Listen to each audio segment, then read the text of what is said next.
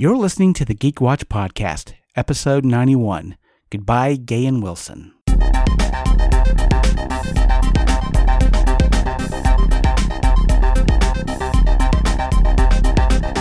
is the Geek Watch Podcast with Brian Hatcher and Mandy Petrie.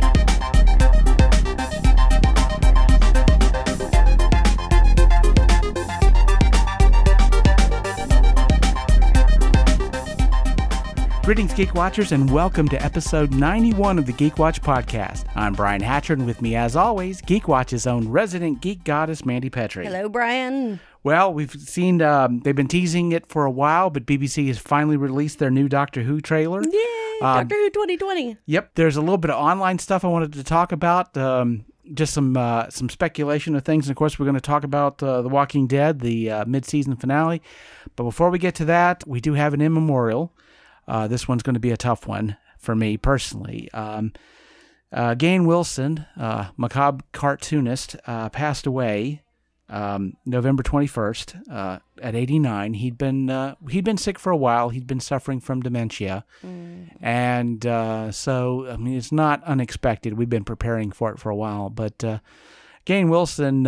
I've been able to meet him several times, and I'd known about him long before I'd actually known him as a person. I saw a lot of his illustrations and comics in Playboy magazine when I was younger. You would always run into those. And the first time I met him was at Nikon, and I purchased a copy of a collection of his called Gravedigger's Party, and I told him that I loved his illustrations. I couldn't believe I was actually meeting this guy. I remember the first comic, one panel I ever saw. There was no text to it, but it was just a vampire leaning over a woman lying in her bed, and he had a salt shaker, and he was salting her neck. Aww. That the first one I remember. And I told him that his cartoons were the main reason why I read Playboy magazine, to which he looked up at me and he said, "You lying bastard." I said, "I swear on my mother's grave." Now, my mom's not dead. She wasn't dead at the time. She still isn't. I said, well, she doesn't have a grave right now, but, we all die one day, and eventually she'll have a grave, and if I'm still around, I'll swear on it. So, and that was the beginning of a wonderful relationship and friendship with him. And, of course, he signed my copy of the book, and he did an illustration of me standing in my mother's grave. Aww. So, my mom, I showed that to her, and she really hates that thing. Yeah, I imagine. But, he was, good Lord, he did stuff for Playboy, Collier's, National Geographic, or National Lampoon, I should say.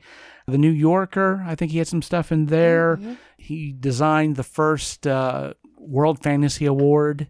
He designed the bust that became the award. He was a writer as well as an artist. And I can say on a personal level, he was just a great guy to talk to. He was, as I said, he was a lot of fun. He had a great sense of humor, if not morbid. He started his life in a weird way.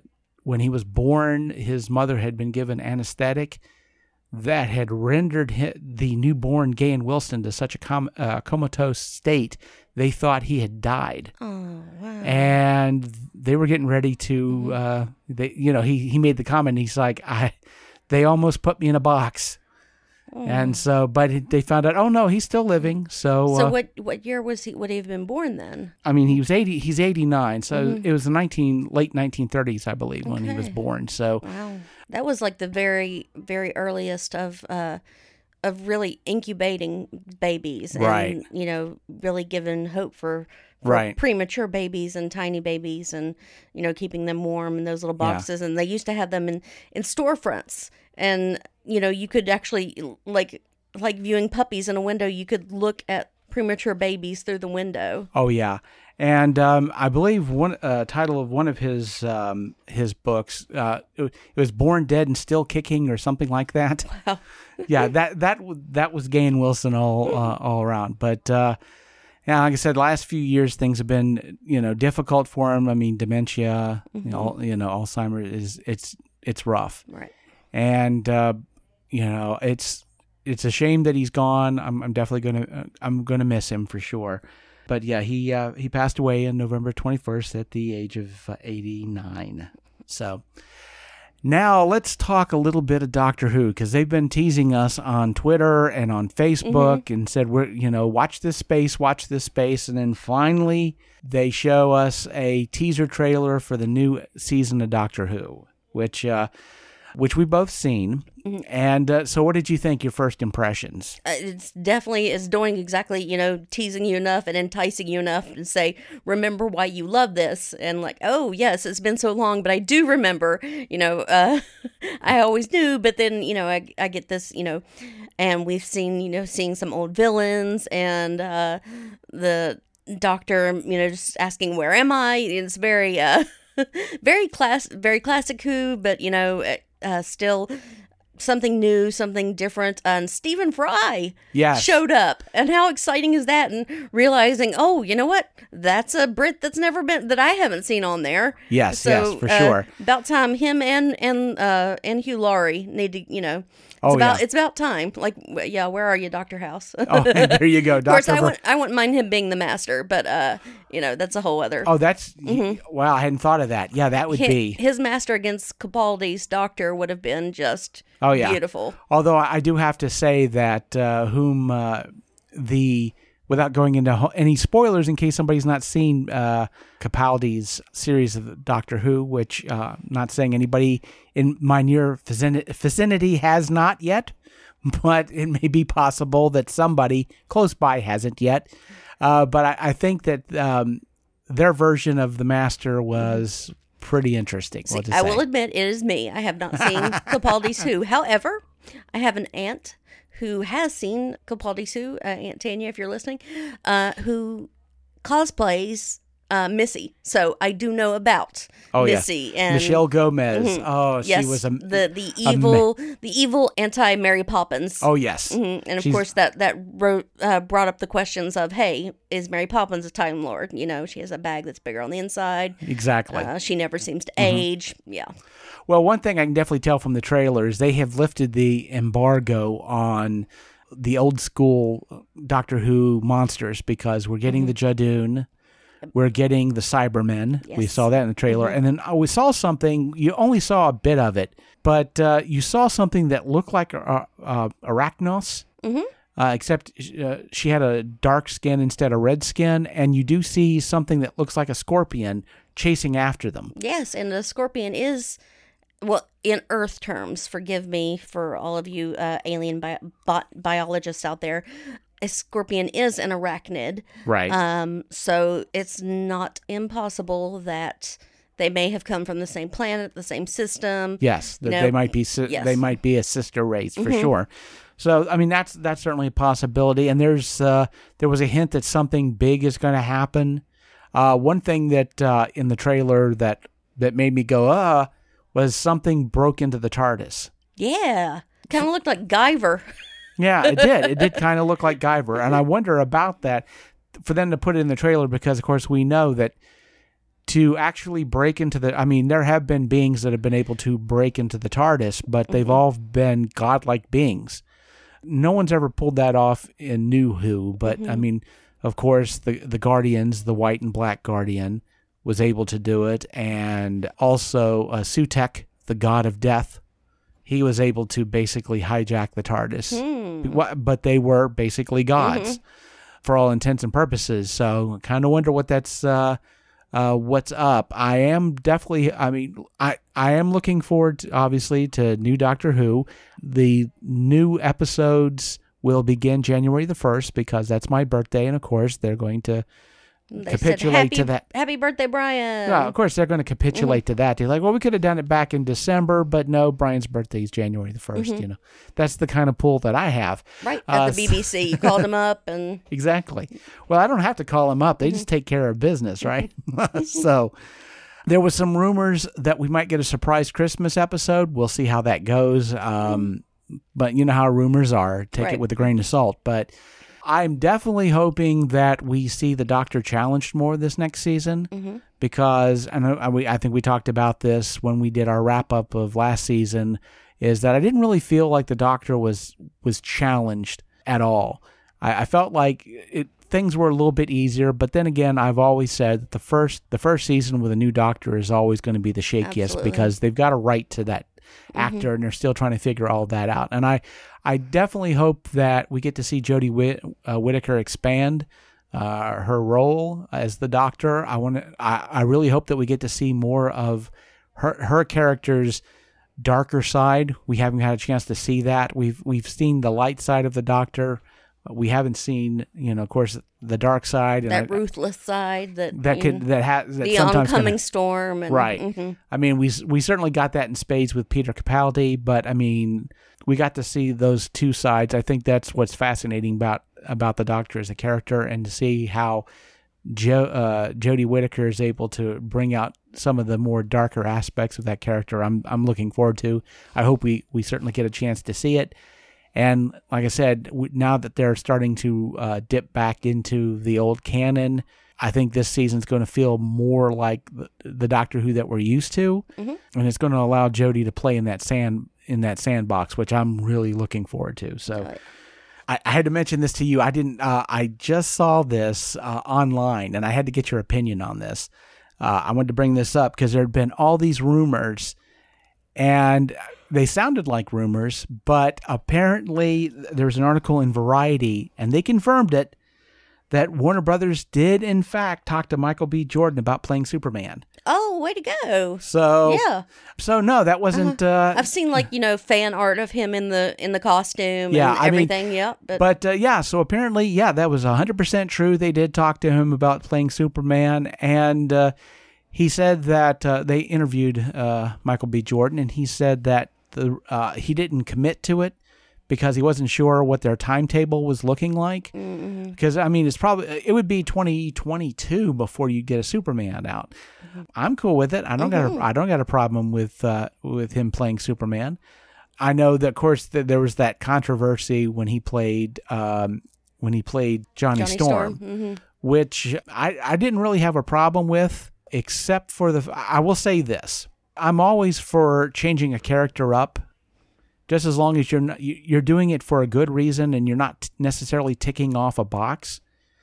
And because when you're ticking off a box, you're not going to give that character the gravitas that it's due, and you're not going to make full use of the character. You're just basically ticking off a box. And the reason why I felt like in Fan Four Stick that it was more ticking off a box than allowing Michael B. Jordan and his experiences to go into that character is, well, if you're going to make Johnny Storm, an African-American, why don't you make Sue Storm an African-American?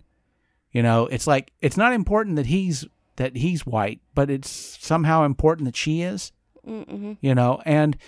Well, I didn't see the movie. What, were they adopted siblings? What was their... she was adopted. Okay. She was adopted. And like I said, I mean, it's like, if you're going to go one, go the other. Because they have to go out of their way to make her white.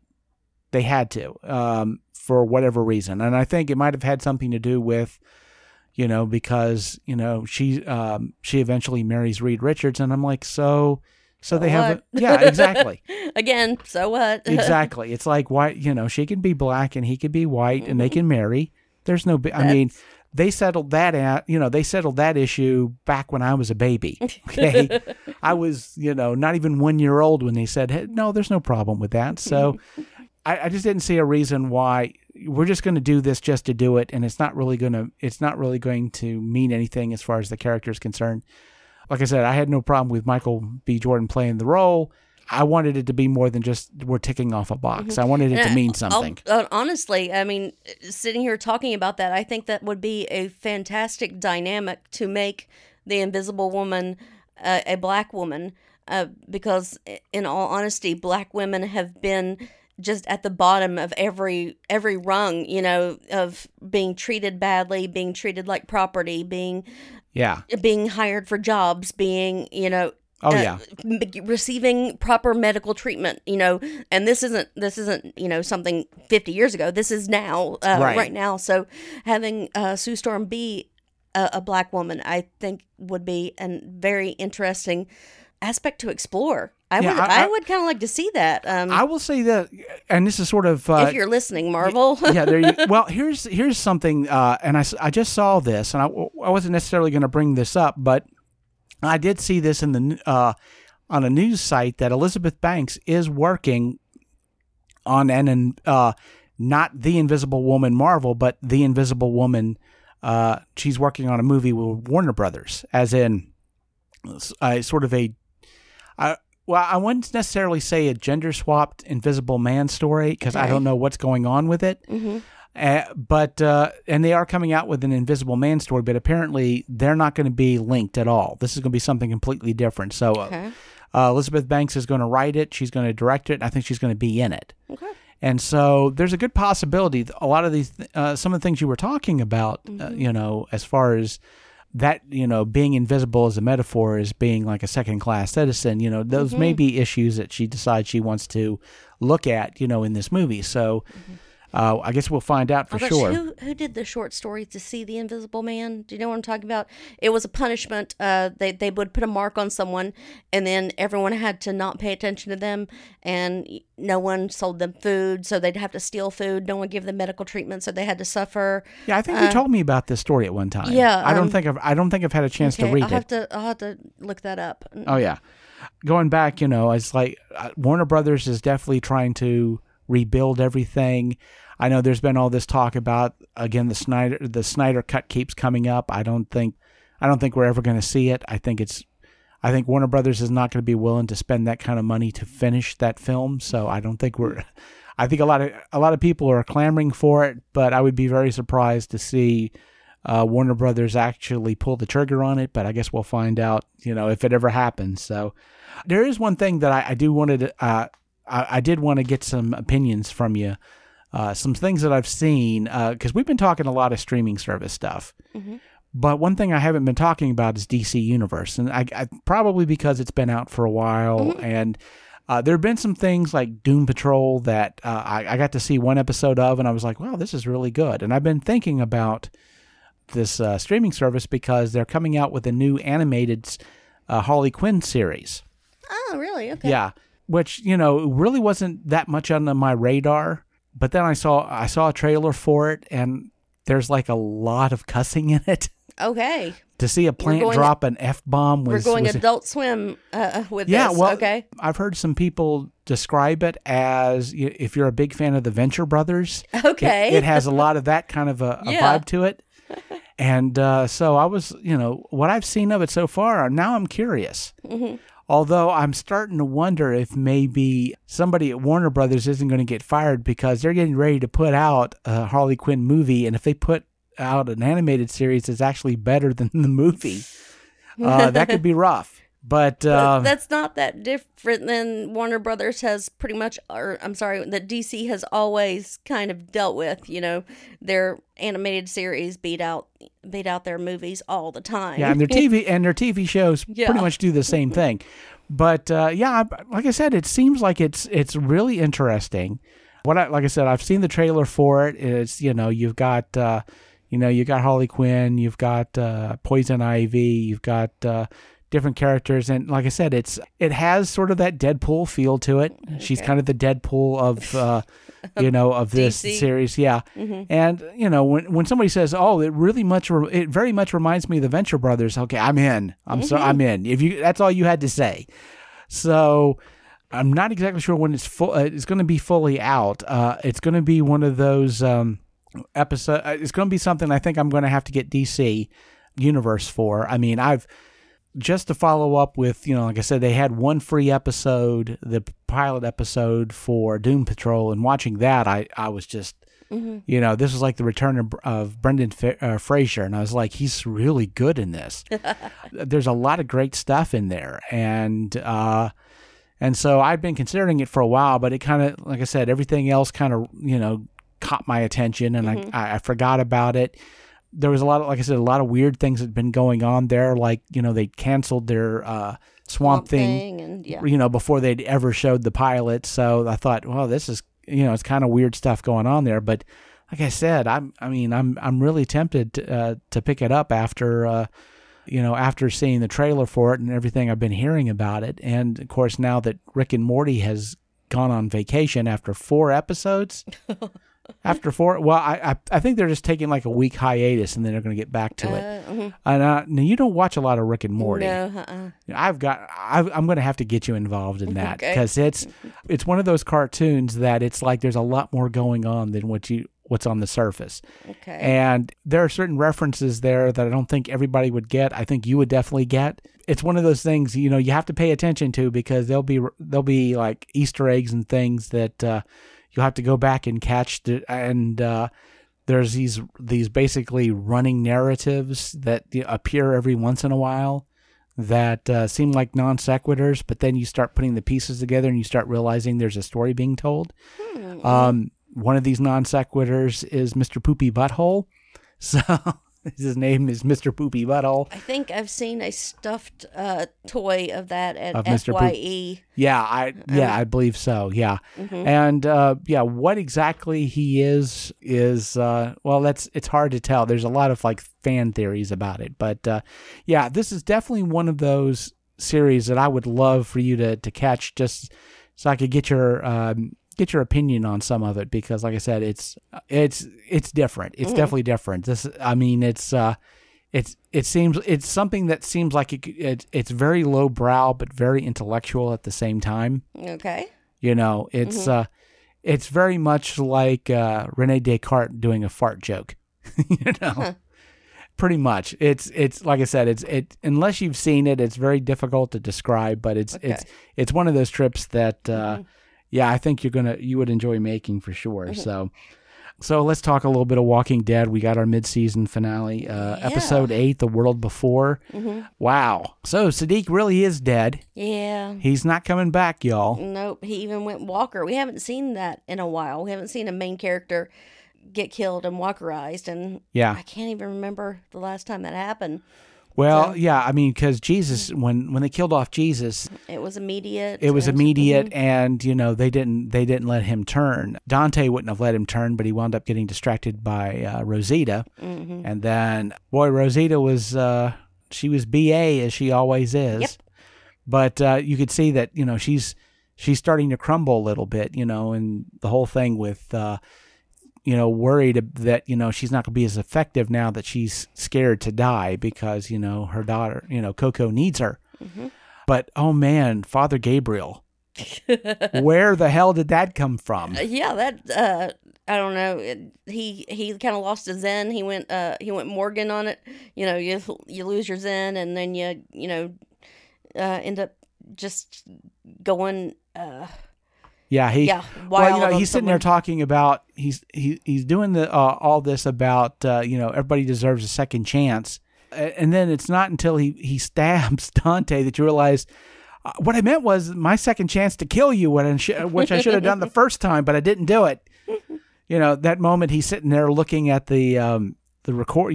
He's looking at the camcorder and just watching the interview that they had with Dante.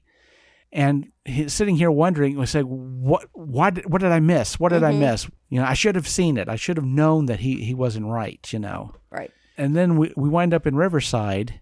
Of course, Michonne is telling everybody, look, whoever she's going back to the only us again. Yeah, she's starting to. But here's the thing, though, that worries me. And I don't know if you remember this. Do you remember the last time they were at Oceanside, and Judith found a mask floating in the ocean. Yeah. So does that mean there really is a spy at Riverside?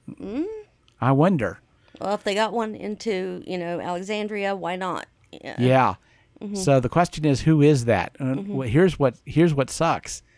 The only person that I can think of that is rather new to them, and she's kind of flown under the radar. It's the music teacher's girlfriend. When I say girlfriend, the one that she has I'm trying to remember what her name is, but that's how well she's flown under the radar. Exactly. I think it starts with a C. It's not Cassie, but it's something like that. Yeah, the one that the music teacher is all has the crush on. She's the only one I can think of. She might be she might be a whisperer. So, I mean, that's the only person I can think of. I haven't had a chance to jump online and read any of the to read any of the fan theories out there. I'd have to guess somebody else has probably figured, they've come up with that as well, because it makes, you have to wonder.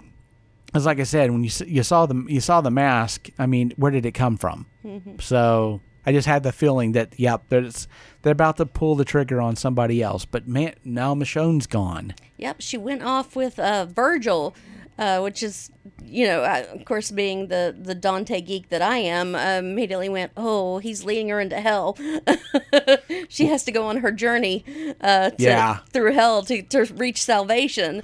And assuming that there is such a thing. that's a little too literarily on the nose, maybe. Yeah, so I doubt it. But. Well, the thing about it is she's going to this island. They say that it's a military base. There are weapons there. Nobody happened to mention how many people are there. I mean, they mentioned his wife, family. Oh, his family, but there could be dozens of people there. There could be 100 people there. Who knows how many people are there? So, but I guess that's going to be the question. Is, of course, she winds up leaving Judith and RJ behind, right? And I'm like, really? Is that how did that? That's going to be, but that's going to be the question. How long is it going to take before we find out what happened to her, or do we ever find out what happened to her? Supposedly Judith's got the walkie-talkie, and they're going, calling every hour, etc. Don't just call me when you need something. Just call me, and talk to me. So, and Judith was, she was a little BA, wasn't she? She was, she's Michonne's daughter. Yeah, she's still a little ass kicker for sure. So, of course, we're still dealing with Carol's obsession with killing Alpha, and it got the gang in trouble for sure. A pit full of walkers. That's pretty horrible. Well, they were looking for the herd. They found it. And they found it. So I knew they were going to... that was the thing I was wondering, because you were getting toward the end of the episode, and there wasn't really any kind of... teasing the horde. There's a horde somewhere. Yeah, exactly. And it was like, they only got a couple of minutes, 2 or 3 minutes left. They need to set us up for some sort of cliffhanger. They're not just going to let us... They're going to set up something, and of course, the minute they go in the cave, I'm like, "Oh, that's where it is." Yep, went Tom Sawyer on this. Oh yeah, for sure. So I saw that, and I'm like, "Oh, that's where it's going to fall apart." There it is, and of course, that's exactly where things went south. So, well, we got a few months. If they hold the same, it'll probably be I know they've wrapped the season, so. Okay. So mid January, early February, after the holidays, we will get our chance to see what's going on. We'll see how does the gang get out of this one, folks. Right. So same bat time, same bat channel. Yeah, for sure. So before we finish up, of course, this is Thanksgiving week, and so what are you thankful for? Geek wise? Yeah. Okay. I've really been. I think this season, I've really been thankful for HBO for taking a chance on, some literary classics that maybe didn't get the chance that they had with a film, and then took a chance and gave them their own series, and really brought out what was so great in their storytelling. So that was with Watchmen and His Dark Materials. So I think they've been given the treatment that they always deserved. And so I'm grateful for that, and just everything that's happening right now. Amazon doing the same thing with Good Omens, and I wasn't aware of it, but The Boys seems really good. So Carnival Row, which I really I've enjoyed. So. Yeah, just everything that they've these have been given new life. A new platform, a new media type that reaches a wider expanse, so I'm grateful for that. Oh yeah. Well, I mean, certainly for me, what I'm really grateful for is certainly the geek world that we're living in right now, because of course I'm old school. I remember back in the 80s when geek stuff wasn't popular at all. And so you were either pretty much by yourself in your geekdom, or there was a small handful of hiding out in the library playing Dungeons and Dragons and hoping people didn't walk in on you because you'd catch hell for it for sure. And of course, we're living in a completely different world now for sure. I mean, these type of things are or Dame Judi Dench is playing Dungeon Master, for her grandchildren. Yes, because Vin Diesel taught her how to play. Yes, that just warms my heart so much. Oh yeah. So yeah, we're definitely living in a world that's more geek friendly for sure, and I'm grateful for that because that's allowed young people to explore fantasy and science fiction without a lot of the ridicule, without ridicule and a lot of stigma that we older geeks had to put up with. I would definitely say what I'm also grateful for as far as this podcast is concerned is we are just a few episodes away from episode 100. Yeah. Which is fantastic. And so centenarians. Yes. So, and I'm really grateful for all we've been able to put into this. And so, obviously, more than anything else, I'm really grateful for you, Mandy, because I can definitely tell, especially from starting out to you coming aboard, and, you've really helped me become a better podcaster. And I've definitely learned a lot having you here. And that's been really beneficial to me. And I feel like I definitely, I still have a ways to go, but definitely what I've learned from you and how you've helped me to develop this podcast has been a real joy to me. And I'm glad to have you aboard, and I'm really looking forward to 100, and that'll be sometime next year. But, thank you for everything you've done so far. And I'm really looking forward to when we get to episode 100 and to see how things change. There are some things that I think maybe in the next podcast we'll talk about, maybe a little bit of inside baseball as far as where we're looking to take the podcast going forward, some things that are changing, some things that are changing around us that we need to adapt to, but those will be some things to talk about later on. So, stay tuned, folks. We'll definitely bring that up here soon. So, and with that said, we come to the end of episode 91. Thank you for listening, and tune in next week for the latest in geek news and views with the Geek Watch podcast. For Mandy Petrie, this is Brian Hatcher, reminding all the Geek Watchers out there, we're all geeky about something. Be proud of yours. Happy Thanksgiving. We'll see you next time. Thank you for listening to the Geek Watch podcast. If you enjoyed this program, don't forget to like and subscribe on your preferred platform and share this podcast on your social media. For links to all the ways you can listen to the Geek Watch podcast, as well as leave comments and suggestions, visit our website at geekwatch.net. The Geek Watch podcast is a Hanging J production.